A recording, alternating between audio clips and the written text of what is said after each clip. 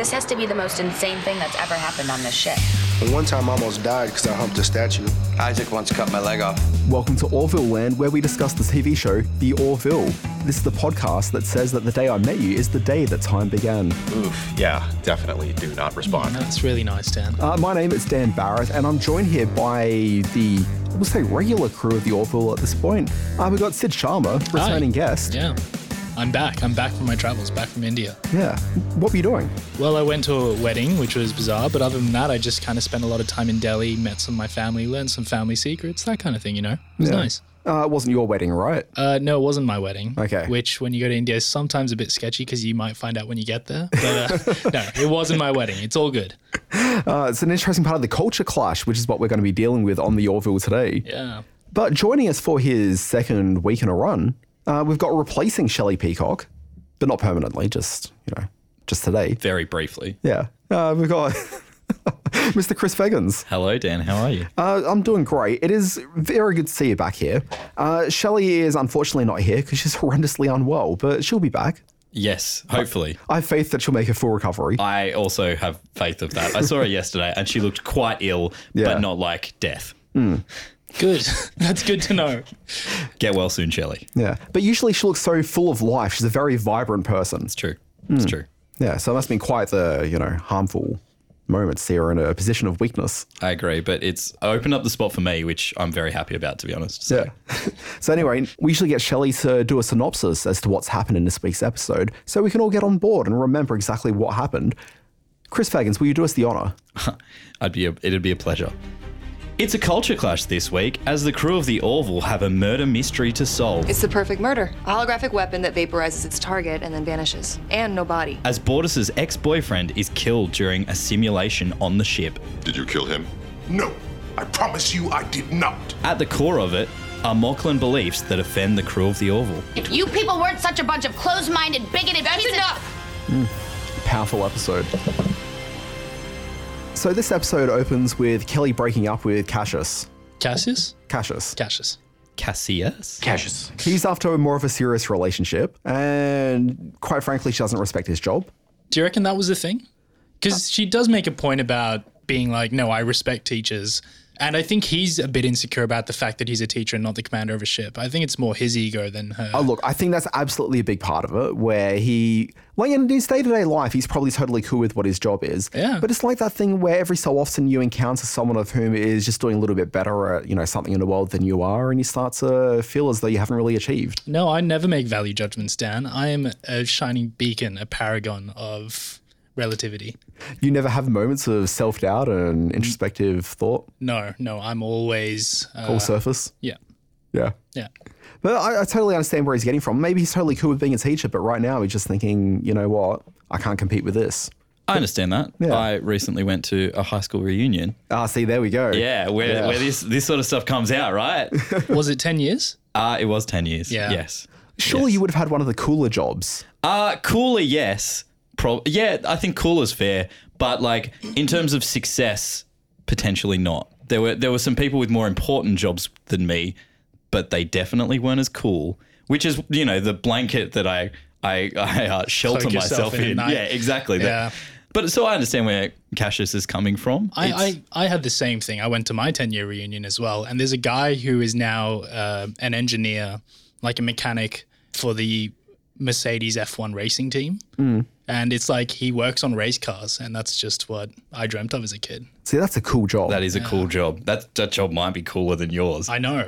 And actually, you're right, Dan. It did rack me with serious self-doubt for a while. Yeah. Now, I didn't go to a school reunion because there was a lack of interest, and so they cancelled it, which I was totally cool with. But I think about everyone I went to school with, and very few of them sort of went on to university or did much. But I guarantee if I went to that reunion, I'd still come across all these people who I assume are failures, but are probably just doing amazing things now. Yeah, totally. That would be even more upsetting. Yeah.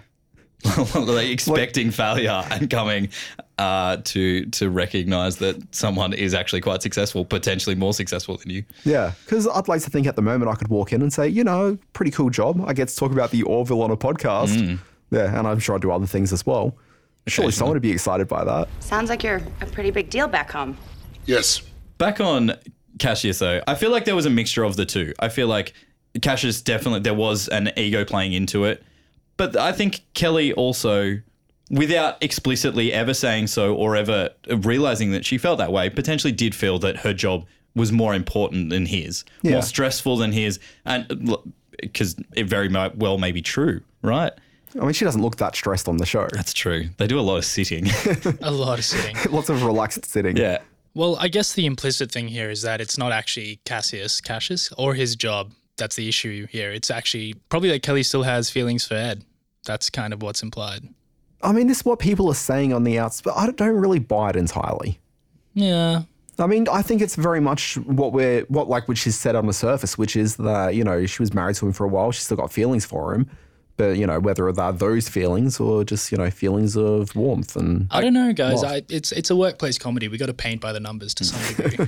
Those feelings seem closer to the surface than perhaps Cassius or anyone else may want. Now, I've got a lifetime experience of watching TV, and for me to really feel that they've got a relationship with the future, it needs to feel like a Sam-Diane relationship where they sort of snap at each other and there's a sexual tension that lies underneath, but everything just seems so jovial and friendly. Is that not as a result of having it, like it having to be that way a bit? Not on TV. It's hard to flirt with your ex-wife, I imagine. I don't have an ex-wife. But you got many ex-wives. Multiple. Yeah. Seven. Chris and his 7 I've lived a hell of a life. That was a real topic at the 10-year reunion, I tell you. Some would mark that up as success. Yeah, others exactly. failure, you know. Oh my God. The thing that I got caught on, because I like my TV and I like the sort of backstage like production angles of TV, I was really quite caught in the fact they're using the Fox backlot in this episode a bit. I was doing some research on the Fox backlot and I found out that amongst the many things that they filmed there, it was Hello Dolly. Hello, Dolly. Yeah. Well, I was actually just astounded within the first 5 seconds of the open of the show. You said, I've already got something to speak about. It's the Warner Brothers backlot. It looked like the Warner Brothers one, but it wasn't quite right because I noticed in the background the cinema isn't the same as the one on the Warner Brothers backlot. And then I looked at the configuration of the rest of the street and I was like, no, this is definitely a different backlot. Right. To me, it just looked like a 50s street, but Dan picked the backlot first 5 seconds. That's impressive in so many different ways. In so many different ways. So prior to the Orville Land podcast, we did the Batman Land podcast. And because these backlots have been around since, you know, these studios were built, you know, decades, if not getting close to a century ago for some of these backlots. Like, as I said, the Fox Studios one, like Hello Dolly from the mid-50s was filmed there. And parts of that backlot still exist. So parts of the streetscape that we saw were from back then. It's Really? like work in history. Well, it absolutely is. And these backlots really are a history of cinema. But like the Warner Brothers one, we saw on this Batman TV show from 1966, and they used that backlot extensively in the first season or two of that show. So I was very familiar with it, and also I visited it. So it was, you know. That also might breed some familiarity. I'd love to see a Dan Barrett holiday itinerary. Yeah. Oh, look. Various studio backlots. I mean, that's largely what Trips LA was all about. Okay. But essentially, when you are like seeing these things in real life, you can look at things and you'll recognize them immediately from all sorts of shows and movies you've seen over the time. So I was sitting in this buggy driving around this backlot and I'm like, over there was, and it's like, no, I've got this one. And it was like the West Wing, like they're sitting out on a stoop in a season 2 episode. And I recognized it was Josh Lyman's building. And then I saw the Daily Planet from the Lois and Clark TV show. And like, because essentially they take away all the signage and stuff. So it's really just like a building facade. Yeah. But you still recognize them because you've seen these things in countless shows and movies. You still recognize them. I guarantee you would have a sense of familiarity even if you couldn't put your finger exactly on what it was. To me, it just looked like the 50s, but that's something I got quite excited about as well. Big part of this episode has Bortus dealing with the ex-boyfriend on the ship. Now, I thought this would actually be more of a Bortus-centric episode, but instead it really becomes about Bortus and his culture. Yeah, Bortus isn't the main focus here, but it does become about Moclan culture. It becomes about Lokar, his ex, and actually a lot of it focuses on the chief of security, Tala Kiali. And this is the interesting thing with culture, where you don't really think about the practices that exist within your own culture, but when you're confronted with what other people believe and the way that they engage with that, like then suddenly it's really not so much about learning about their culture as much as it is projecting your own cultural beliefs onto what it is that they believe. Yeah, and the value judgments therein, and whether it's right to judge other cultures. Yeah. And that kind of thing. Which this show has proven to be time and time again very judgmental of the Moclan culture. You've even got points in this episode where characters are overtly saying that they can't believe that they're still dealing with the Moclans based on their belief structures. Yeah, that it's an entirely utilitarian alliance, that they need them and that's why they're together, which actually is a pretty staple kind of scenario in geopolitics today. Yeah, which I totally get that, but at the same time, they've also got Bortus, who's a beloved member of the crew that they all get along with very well. Okay, and it seems as though, like, if we go back to the second episode of the series about a girl, there's the crew trying to convince Bortus that his Moclan beliefs about changing the gender of his daughter is incorrect. And it didn't actually take very much to really get him to get on board with the way that humans see this. I think Bortus... So it just seems to me like while we see that there's this vast difference, like it's actually, once a little bit of logic and compassion get applied, like there's actually a bit of a meeting of cultural beliefs. Yeah, there is. I mean, in any culture, you always have people who are dissident, I guess, against the norms of it. And Bortus seems a bit more like, he seems a bit less convinced of some of the Moclan traditions. Yeah. Which could be why he's on the Orville ships to begin with. Yeah, but what the Orville does really well is it doesn't kind of sugarcoat anything, and his partner Clyden is very much still a traditional Moclan, and that comes out in this. Yeah. But I guess what we haven't explained, and spoilers, obviously, the Orville podcast, what we haven't explained is... We should say, if you haven't seen this week's episode of the Orville, good idea to go and watch that episode. Yeah, go watch it first. Yeah. But what the... And come back. Yeah. But what the inherent tension here is that Bortus's ex, Lokar, is actually straight, which in Moclan culture is a weird thing to be. Yeah. So what we would see as a heterosexual person. Yeah. Yeah. So he's got an interest in ladies. Because, I mean, their straight would be... Because everyone on Moclan are male. Yep. So, like, their straight would be dating Well, not dudes. everyone. Most people. Well, yeah. Yeah. But if you're attracted to women, then it's a big no-no on Moclas. One question I had that I feel like I'm not sure if it's come up previously was the cross-species element of it. Is that something that is okay in Moclan culture? I mean, it'd have to be if they're talking about the idea of dating women, because they don't have women on their planet. I mean, like, the people are born as women, born as girls, but they generally get gender reassigned. Yeah. So in theory, if this is a occurrence of which has enough of a stigma against it, like, surely there must be cross-species. Yeah, sure. Yeah. I feel like they wouldn't. I feel like there would not be any interspecies relationships. But they didn't seem to have a problem with interspecies. It was really with the gender. Really? You think? Well, yeah, it seemed like Tala's kind of, I can't remember what sort of... She's a Zelayan. Zelayan. Super strong. Yes, her species was irrelevant, and it was the fact that she was a woman that was the issue with I guess it'd have to be if you were heterosexual in Moclan, because there aren't really any female Moclans. Yeah. So... But, like, if she was a dude, Zelayan, it was probably all totally cool. Yeah, that was my question. Was there any kind of cultural awkwardness with the fact that she's not Moclan? I was thinking on a very similar tangent to you while I was watching the episode, that we don't really see the show deal much with cross-species relationships, people from different planets, getting it on. And I would think, and maybe I'm just a very adventurous person, but I would think that you've got a galaxy of different types of opportunities. Why wouldn't you try dating and relating with people from different cultures? To be fair, we have had Kelly and Derulio from Series 1. We've had Claire, Finn, and Isaac now, a robot and a human. That's true. So, I mean, even Ed and the Krill lady. The Krill lady, who there's like undeniable chemistry between the two, and albeit, she was kind of acting as a human. Yeah. We did see the date with Dan and Alara as well. Yeah. Didn't go well, though. Didn't go well. Well, it was his poetry that killed it. But it's her, like, ignorance of his poetry. Oh, okay, all right. Of his creative passions. Yeah, maybe. This feels like very personal to you. Feels like something that's happened in your life before. Well, his name's Dan. I feel a bit close to him. And you write a lot of poetry.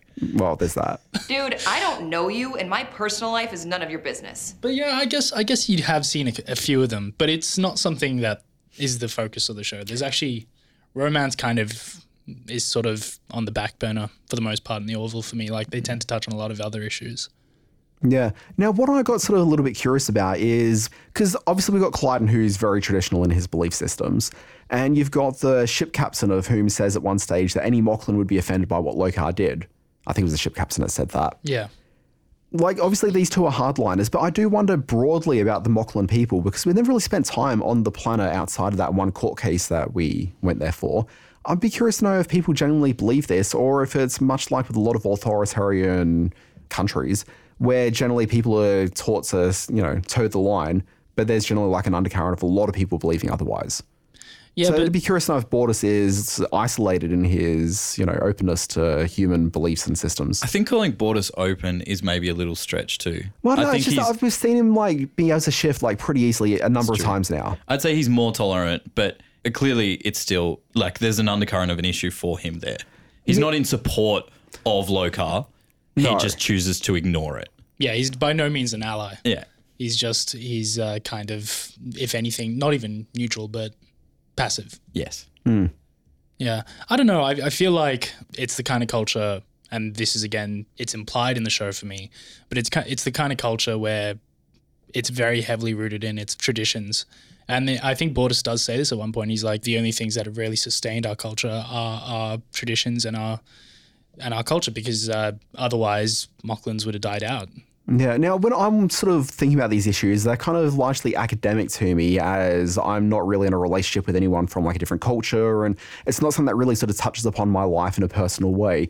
But I'm thinking, Sid, you just came back from India. You made a joke about, possibly being married off while you're over there. Yeah. I'm thinking that for you, this is probably actually something that resonates a little bit stronger.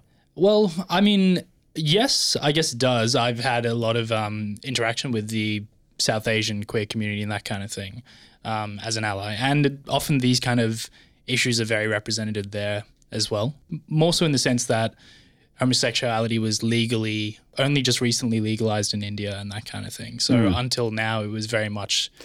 Marriage isn't permissible though, is it? Marriage is not permissible, but it's no longer a crime to be gay. Which it was for a long time, which was a vestige of the British Empire and that kind of thing. But yeah, look, sometimes in these kind of cultures, it kind of feels like if you aren't actively helping, if you aren't actively an ally, you're kind of complicit in the repression. And I feel like that's central to the Moclan culture. And the Moclan culture for me is, I'm a bit pessimistic about it. It just kind of feels like it's not really going to progress. And nor is it, I guess, and the Planetary Union Navy kind of makes this point, it's not their position to make it progress. They're just there and they're just working with this culture and they feel like there's a divide there. But yeah, it just kind of feels like it's not the kind of culture that there'll ever be a reconciliation with properly. You do have to think more Mocklans working on Union ships will help that situation somewhat though, right? Yeah. Where they are exposed to different beliefs and that sort of thing. And that's kind of it. That's what the Orville is. It's an exploratory vessel. They're going out and they're trying to work with other cultures. Yeah, I mean, it's also a lower tier exploratory vessel. Yeah. Yeah, but I mean, I do wonder how many Mocklans are on ships like this. And I guess that's a point about Bortus is he served on the Moclan Navy and then he made the jump to the Union Navy. So what does that say about Bortus as well? Why didn't he stay in the Moclan Navy? Is that something we're going to find out later? I don't know. Yeah, and you've got the existing tensions in the Clyden and Bortus relationship as well, which stem from when Clyden changed the gender of their child. Yeah. And since then, we've seen Bortus has had some, a number of issues connecting with his partner. Yeah, he almost brought down the ship with a porn virus. He did. But in this episode... Classic. But we see at the end of this episode as well, not everything is right in this relationship at all. No. Yeah. And so, I mean, obviously cultural issues are playing a heavy role in Bortus. I mean, it feels to me like this relationship is close to being terminated. Yeah. And we all know how that ends, how divorce is carried out on Mocklus, where basically the aggrieved party murders the other one. But yeah, I don't really have much hope for Clyden and Bortus.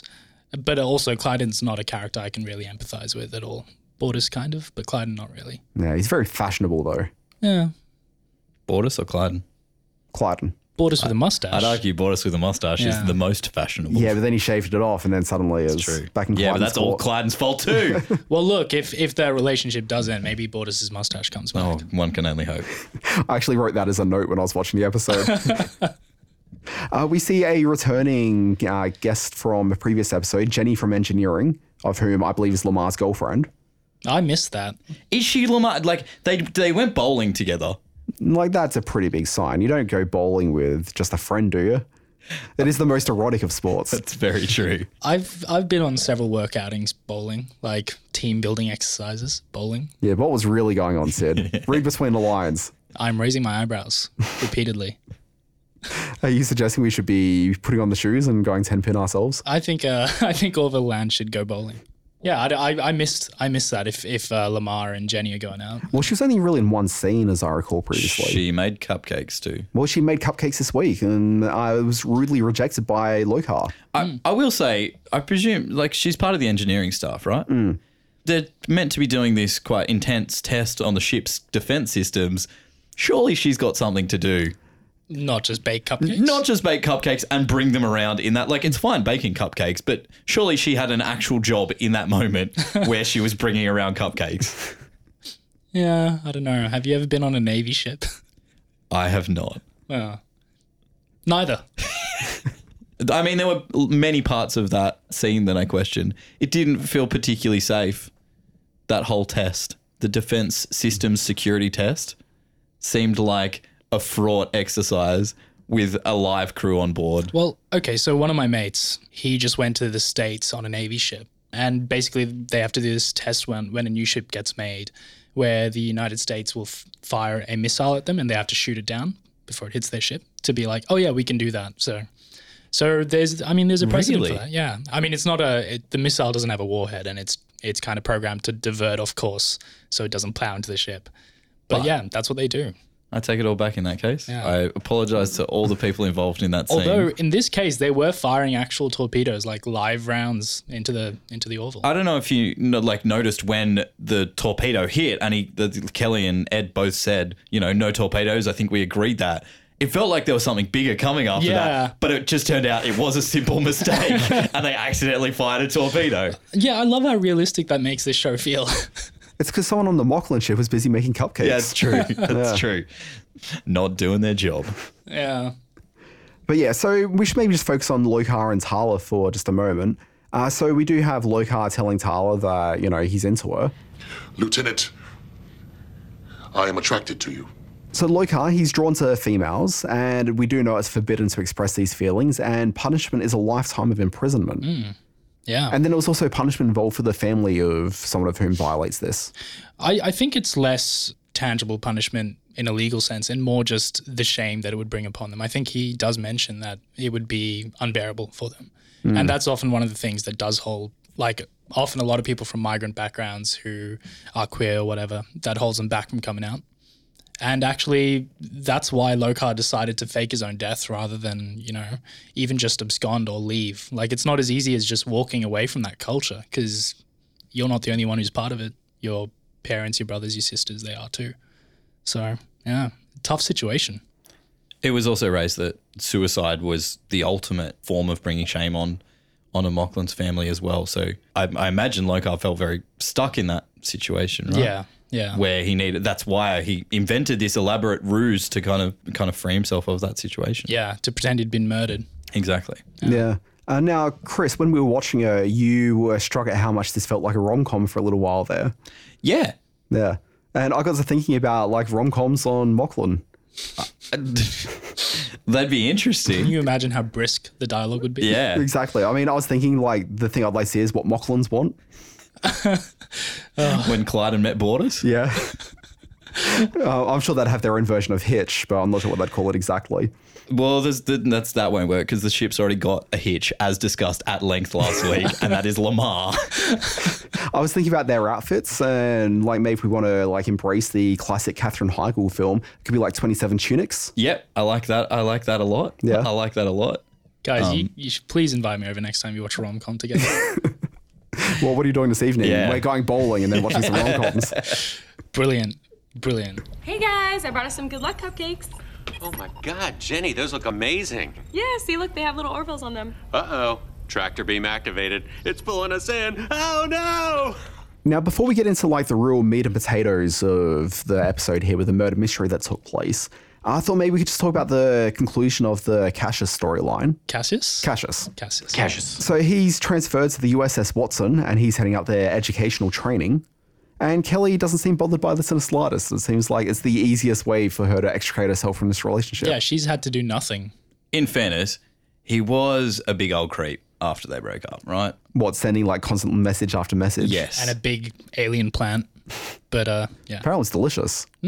Well, look, he definitely overstepped. He doesn't really understand boundaries at all. Clearly not. Like, I think that's solidified Kelly's decision in saying this is maybe not right. Now, I do wonder, like, in defense of Cassius, whether when you're in confines, something sort of that small where, you know, there's no way to really escape from your partner, like, it's probably quite difficult to sit there in your cabin just thinking about this person who's probably like 15 meters away, of whom's just not responding to any of your texts. It's true. Well, it feels like maybe stop texting, and if you really need to walk over that 15 meters. Yeah. Felt like there was another, or take the hint way earlier. That's also an option. I know, I just imagine it would be difficult. I'm not saying what he did was right by any means. Sure. Yeah. I mean, he should be getting onto the Orville equivalent of Tinder at that point, but... Hit the apps. Yeah. Especially considering that he's off the ship soon. Yeah. Like, you know, he's a good-looking fellow. Yeah, he could do it right. He could do, like, whatever the equivalent of Orville Tinder Premium is, too. Set the radius to 1 light year and see what you get, you know. Try and get people on the Watson, for USS Watson for, you know, the next adventure. Just don't get catfished by a krill. That's true. Also, the Mocklin ship was nearby. Like, you know, if Mocklins are his thing. Are they his thing? I don't know. I haven't spent that much time with Cassius. I think Cassius? Cassius. I think he's straight though, and all Mocklin are men. Oh, it should have been Lokar and Cassius. Cassius.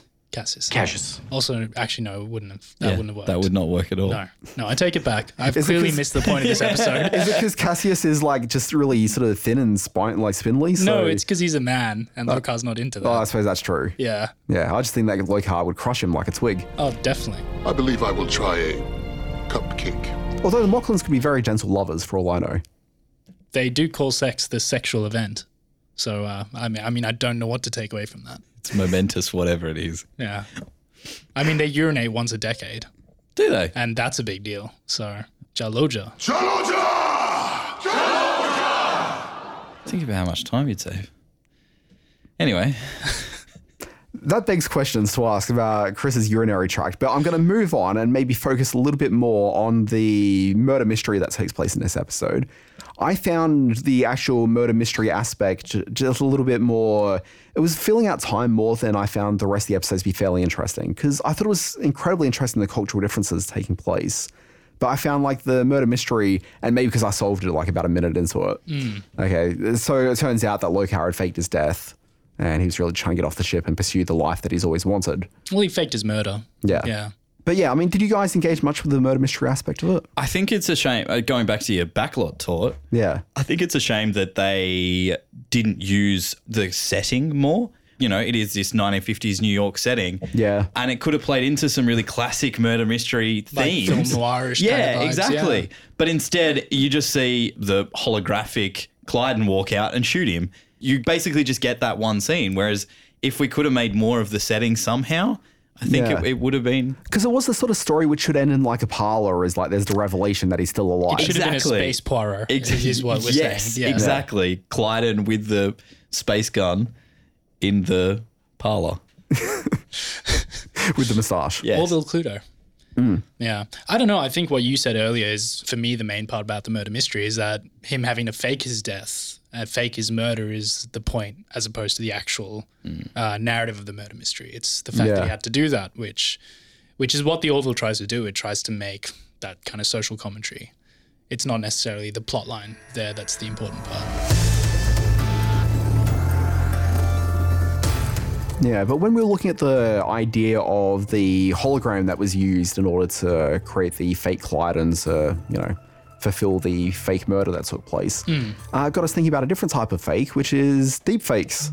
Yeah, deep fakes and the falsification of evidence in general is what we're going to talk about this week. So Lokar basically engineered his way into the simulator and made a holographic Clyden walk in and murder him. And I think there's a few interesting precedents even in recent history for this, deepfakes being one, and the effect that has. But also, even if you think back a couple of months to the White House releasing a doctored video of Jim Acosta, CNN journalist, appearing to karate chop a White House press aide. Like that's that kind of like fake news and doctored video being taken as gospel and then having to be found to be false is a pretty interesting precedent. Some interesting. I mean, the fact that didn't look particularly convincing was one of the bigger issues of it. Yeah, but it took one guy to prove how it was doctored for people to be like, oh yeah, it's doctored.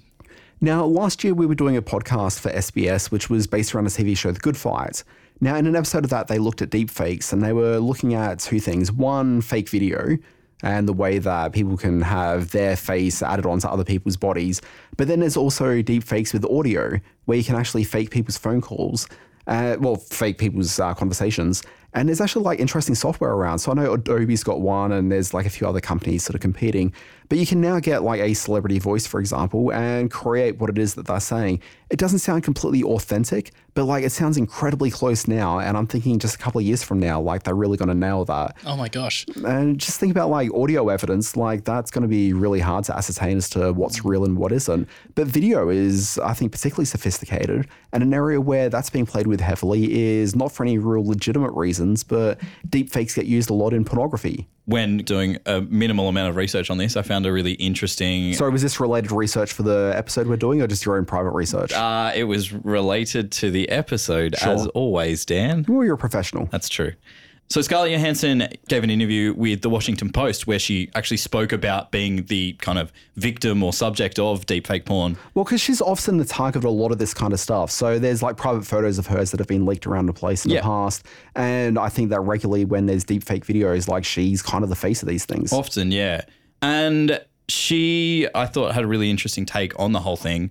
She basically said that obviously she was very against it and thought that it was, a cruel and demeaning activity, but that she wasn't going to pursue taking these videos down for a few different reasons. One, she felt like her fame kind of protected her, that she was famous enough that people would know that these are fake videos. And that two, it's just the nature of the internet would make them so hard to remove that it almost didn't feel worth it in terms of pursuing it. But she finished off, I think, by making a really interesting point that she's not in as grave a danger as someone who has less of a public figure. Her quote was, Wikipedia states that... You're doing your research. Yeah. She wasn't going to remove them because she didn't feel like they affected her public image, and that differing laws across countries and the nature of internet culture make any attempt to remove the deepfakes a lost cause. But she also believed that while celebrities like herself are protected by their fame, deepfakes pose a grave threat to women of lesser prominence who could have their reputations damaged by depiction in involuntary deepfake pornography. Now, see, first of all, I think ScarJo is just incredibly sharp. Like, anytime I hear her speak, like, she's always got, like, very sort of pertinent points.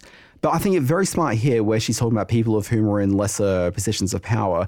And I think maybe about, like, say, teenage girls, for example. Like, you often hear about, like, people who've had, like, sexting photos leaked and that kind of thing. Revenge porn and like, that kind of revenge thing. porn. Yeah. But, like, isn't, like, the idea of, like, the ultimate revenge porn being something of which they haven't even partaken in, but rather, like, there's just the presumed assumption that they have? Yeah. Like, there's no control over your identity in those sort of positions. And if you think about people of whom, like, I guess, work out this technology sooner than most, often it's teenage boys. Yeah. Okay, you think about hacker culture, like these are the people that work out how these tools work. And you'd have to think like revenge pornography from a, deepfake perspective, like this is hugely problematic coming into schoolyards. Yeah, absolutely. It's harassment, really. Yeah. Yeah. Which I think was another thing that came up whilst I was looking around too, is that there's no specific laws. There's no specific law against this, against kind of deepfake pornography or any other sort of deepfake, but it can fall under a whole lot of different laws, but there's nothing to specifically target that one offense, if that makes sense. So it can fall under, harassment and a bunch of other important laws, but I think there are discussions going on at the moment as to whether it should form its own category. Yeah, because in the context of pornography, definitely, it can be incredibly harmful to someone. Totally. Yeah. I mean, the only other kind of context I've seen it in is when people superimpose Steve Buscemi's face or Nicolas Cage's face onto various people, giving speeches, that kind of thing. I think Jennifer Lawrence, Steve Buscemi's a pretty recent one. That's a good one. The classic Adam Driver, Keanu Reeves one, where it's literally impossible to tell who is who in that scenario. So good. Have you seen any with Nicolas Cage being put onto Nicolas Cage's body from other films? No, that's a great idea, though. It might be too much like Inception. Yeah. Anyway, guys, that's probably the point where we need to wind up the conversation. This has been Orville Land. Thank you very much for listening. Chris Feggins, thank you very much for coming along. You're welcome. Yeah, it's always appreciated. I'm sure we'll get you back into the Orville Land studios at some point. Sid Sharma, I guess you're back next week? Yeah, I'm back. Yeah. I'm back for good. Okay. Much like Justin Timberlake bringing sexy back. Yes, that's what I'm doing. Yeah, Sid, you're on Instagram. People can hit you up for Orville Land-related conversations there. Sure can. You can Do find people me. do that on Instagram? No one does that. Guys, do that more, please. Yeah. You can find me at Amraz, AMRHS, AMRAHS, which is my magician name, also my name backwards. Yeah, and Chris is famously not on the internet. Yes, don't find me. He only goes fair for wikipedia.com and that's it. It's true. Yeah. And a little research. website called sbs.com.au/on-demand. Oh, that a lot. That's where I spend a huge amount of time enjoying the good quality content that exists on that website. You just sound so sarcastic, Chris. It's a fine website. You can see shows like The Orville there. It's true. Each and every darn week.